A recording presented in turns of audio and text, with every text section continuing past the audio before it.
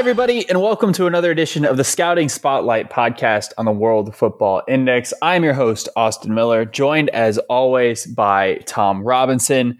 Tom, on today's show, I think for the first time in Scouting Spotlight history, we'll be breaking down a player that one of us has seen live and in the flesh. Am I correct in that? Oh, I don't know. I'm pretty sure there's been a couple of players at least on here that I've seen live in my sporadic trips to Argentina, or even, in fact, I think maybe a couple of the Uruguayan ones I've probably seen live as well. But yeah, definitely one of the special few that I can say that I've witnessed in person.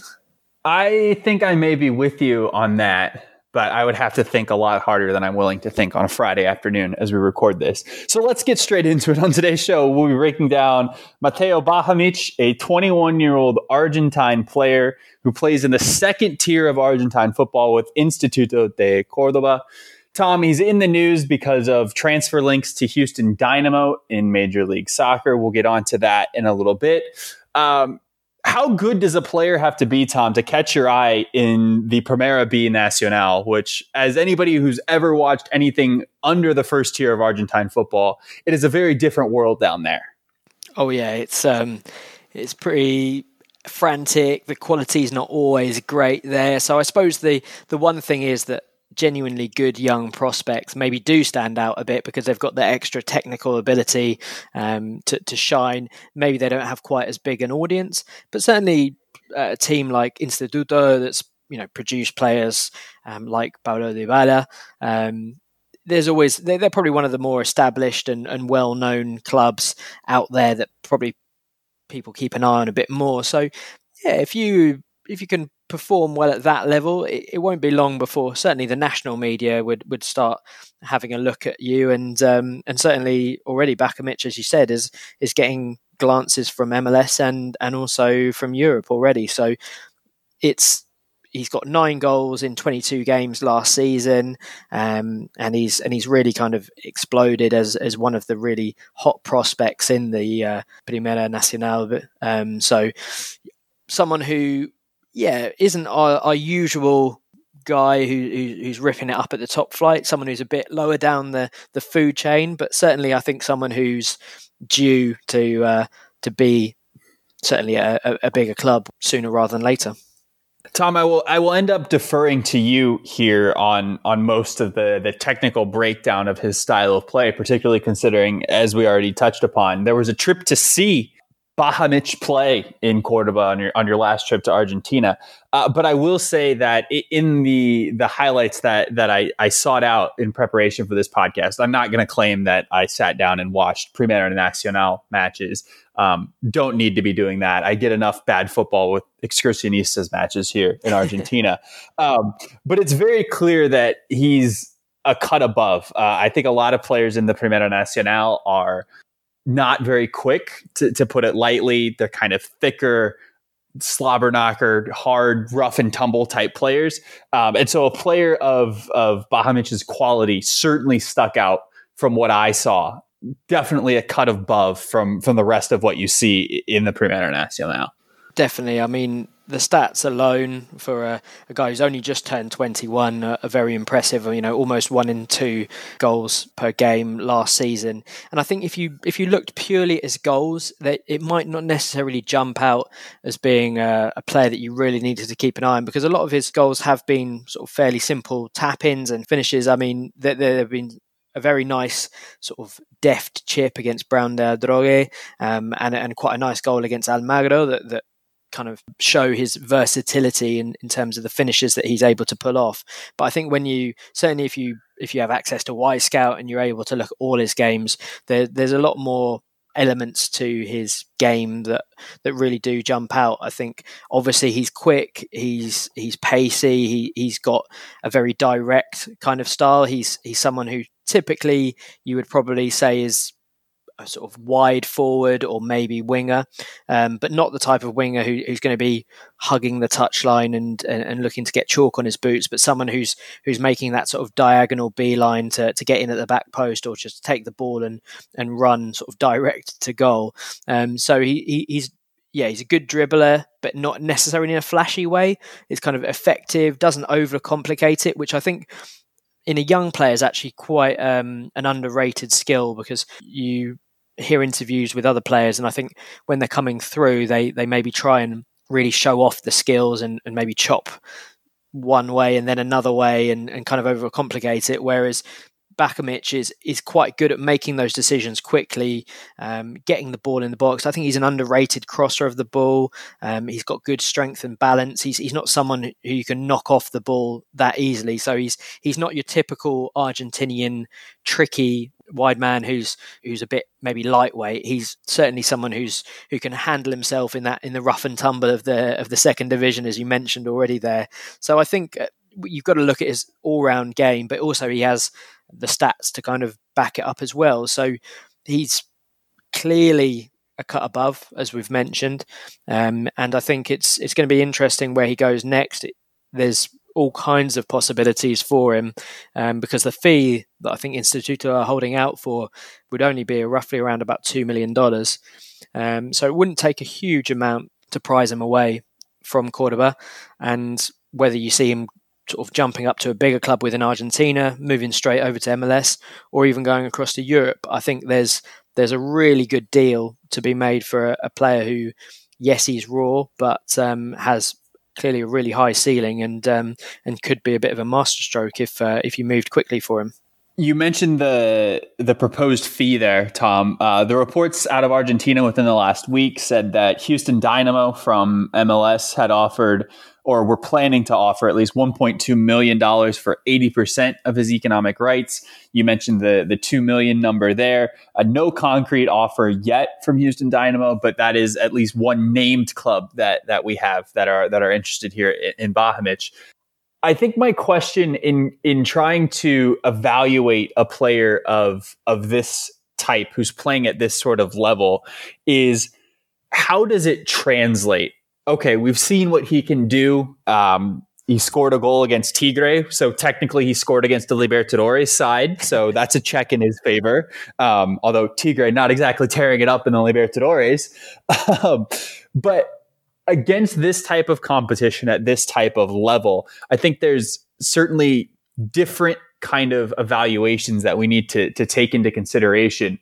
And that's where I think you getting the eyes on the flesh, if you will, actually kind of helps out, because you can kind of cut through a bit of the trying to differentiate between those sort of levels. So for you, how does what he did or what he's doing at this level translate to future levels? And I think that can maybe then in turn determine what that next move is. If that's a move to a bigger Argentine club, if that's a move to the United States in MLS, if that's a move to a smaller European club to try and maybe get his name maybe more on the map. Yeah, so as you say, the fact that he's not playing top flight football means certainly you could view him as a bit of a risk, but I think certainly on one hand that risk would be offset by the low fee that you'd be paying for him. And also we've seen players like Dybala, like Klimowicz, also from Instituto, who went across to Germany. We've seen Ocampos tear it up in the second division. So I think that just the fact that he's not playing the top flight shouldn't necessarily be held against him, and the fact that most of his career has been as a 20-year-old so far, the fact that he's putting up those numbers, but also showing the all-round game, that, his ability to link up with teammates, to pick the right moves, to know when to give it, when to dribble past his man, when to have a shot. He's quite unselfish in that respect. He's not one of these guys who is clearly just looking for the limelight. There's clearly an intelligence to his game as well there. So I think all those point to him being worth maybe someone taking a punt on him, or him being ready for the next move up. Certainly when I saw him live, basically I saw him in November 2019, the last time I was back in Argentina. Both Belgrano and Talleres were playing away that week, so I thought, how's my luck? What football is going on? Let's go to the second division. And luckily Instituto were playing. It's quite an easy club to go and watch a game at. It's quite a family orientated vibe to it, and you just turn up and get tickets on the door effectively. And they were playing up against Deportivo Santa Marina y Biblioteca, the great named club there, and I was mainly going to see Instituto, but I obviously sort of looked them up before and saw this guy Bakamic had a few goals to his name, and I thought, oh yeah, I'd really like to have a look at him. And fortunately, he scored 2 goals in a 2-0 win. So my decision to go and watch him was a good one, I would say, and one that I didn't necessarily expect him to do so well when I was in person. The first goal wasn't anything special at all. There was cross came in, the striker took the ball down on his chest really well, and he looked like he was going to smash it into the net from close range, but scuffed it to Bakamic, who was just standing 3 yards out, and just tapped it into an empty net. But the second goal was, I think, really showed his quality. Instituto won the ball on the halfway line, sort of set off a counter-attack, and Bakamic was on the shoulder of the last defender, used his pace, used his strength to hold off the defender, and really emphatically fired a goal into the net from the edge of the area. So those kind of 2 aspects of his game showed me that this is a guy who's opportunistic. He's got the pace, he's got the versatility as well to fit into different systems. You could definitely see him as I think probably his best position would be on the wide right of a front 3, allowing him to sort of cut in, as we've seen from players like Pavon, for example, as well. He might not necessarily have that frightening pace of someone like Pavon or Vinicius Junior or anyone like that, but he's got enough pace to keep him away from defenders, and he's got just that drop of the shoulder that can take him past his man and then either deliver across or get in the box to get a shot away. But also the second goal kind of showed him as kind of a secondary support striker as well. So I feel like he's got that versatility, which is going to be attractive to either play just off a front man, maybe as a wide forward, or even potentially as a winger in a 4-4-2 or something like that. So there's a lot to work with there. And I also think that quite a key thing as well, certainly from a European perspective, is that he's got Croatian citizenship and a Croatian passport, which means straight away he's going to be able to come in without any issues of work permit and that kind of thing, which it surprises me somewhat that a club in Europe hasn't necessarily come in from a bit sooner, because you think for £2 million or dollars, you could get a guy who's not going to need a work permit. He could really go into something special, and if not, he's a pretty low risk investment. So I think there's a lot in his favour, really, and he's been highly touted by a lot of people in Cordoba. Ozzy Ardiles really bigged him up as well, which is a pretty good seal of approval. So he might be someone who's bubbling under the surface at the moment, but could be a clever little buy for someone. And that's the point that you make, Tom, that I think is so important, is at this type of price tag, there's really no bad investment for a club. You can bring a player over to Europe, and we've seen this with a lot of players, it feels like recently, where maybe the first European move doesn't exactly work out, but there will not be any shortage of suitors back in Argentina for him if he were to go over to a European club and in that first 12 months maybe fail to make an impact. Well, that's all right, because there are countless Argentine clubs that would be happy to take him back and kind of tutor him on for a year, and then you can see where he's at and that sort of thing. So with an eye towards kind of the long-term 3, 4, 5 years down the road, at this type of price tag, I think it would be certainly a good investment for any club. Why, Tom, do you think he's stayed in Cordoba for as long as he has? A 21-year-old of this type of talent, not exactly super common to see them still playing in the Primera Nacional, is it? Yeah, I mean, it's like I said before, he has only just turned 21, I think about a month ago. So this is his first full season, really. He kind of broke through in the 2018-2019 season. I think his debut was back in February 2019, and he got 1 goal in 7 games in that season. And then, this year he's got 9 in 22 in all competitions. So I think this has been where he's really kicked off. He's always been within the youth ranks of Instituto being seen as one who could go on and do something special. But yeah, realistically, he's not got a load of experience yet. Probably about 30 games to his name. So I think there's something to be said for that.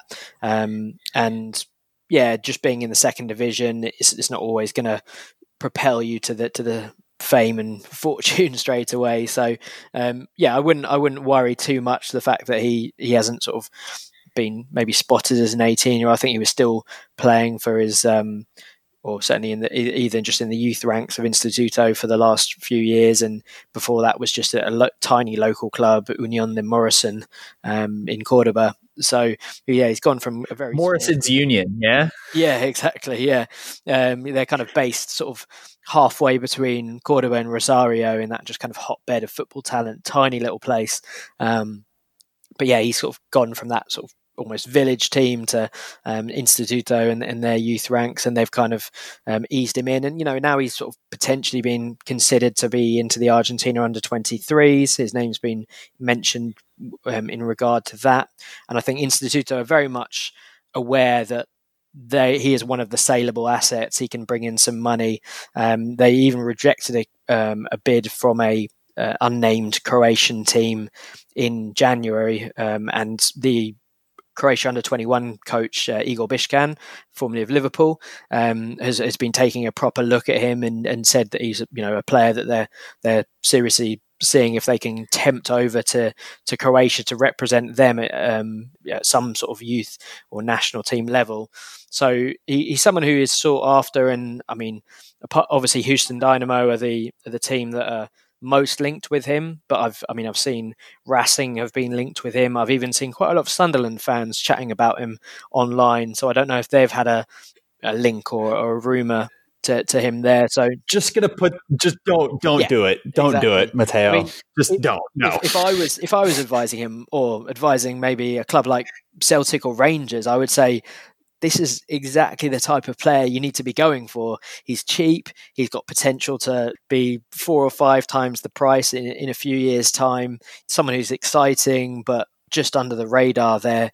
And for a fee that's it's an investment, but it's not super crazy. And you don't have the EU permit to worry about as well. So I'd be saying, snapping their hands off to try and get him there. And I mean, it does seem like MLS would be a nice fit to him. I mean, I don't know too much about Houston Dynamo. What would you say about them, Austin, as the resident American on the pod? Big Albert Ellis fan. That's my Houston Dynamo analysis for you. I picked out Albert Ellis. I picked him out when he was playing in the CONCACAF Champions League for Olympia and Honduras. Watched him at the Olympics for Honduras in 2016. I'm a big fan of his. But there's a Spanish-speaking contingent in Houston. Tab Ramos, the coach there, obviously a U.S. footballing legend. So as far as moves are concerned, he could certainly do a lot worse. Tom, as we wrap this podcast up, I will just close by saying that this is definitely a player that when we do a looking back scouting spotlight podcast, I think it's going to be very interesting to see what happens with him over the coming years. Oh, for sure. I mean, right now, apart from the sort of few rumors we've got, I think he's one of those guys who could easily go to sort of a minor European league or go to MLS or potentially even be picked up by a bigger European club. So he's one that I'm not too sure where his next step will be. I think if we look at him in maybe 3 or 4 years' time, he will be at a big club. But I think the next one could be a bit of a left field move by your usual standards. But one that's I'm definitely interested to see how his career goes and having that personal connection to him, having seen him live. I've got definitely a bit of a soft spot for him. So I'll be crossing my fingers that he does well, be it for Croatia or Argentina. We'll see. Well, that'll do it for this edition of the Scouting Spotlight podcast. Be sure to follow the World Football Index on social media for all the latest from us. All that's left for me to say is thanks for listening and goodbye.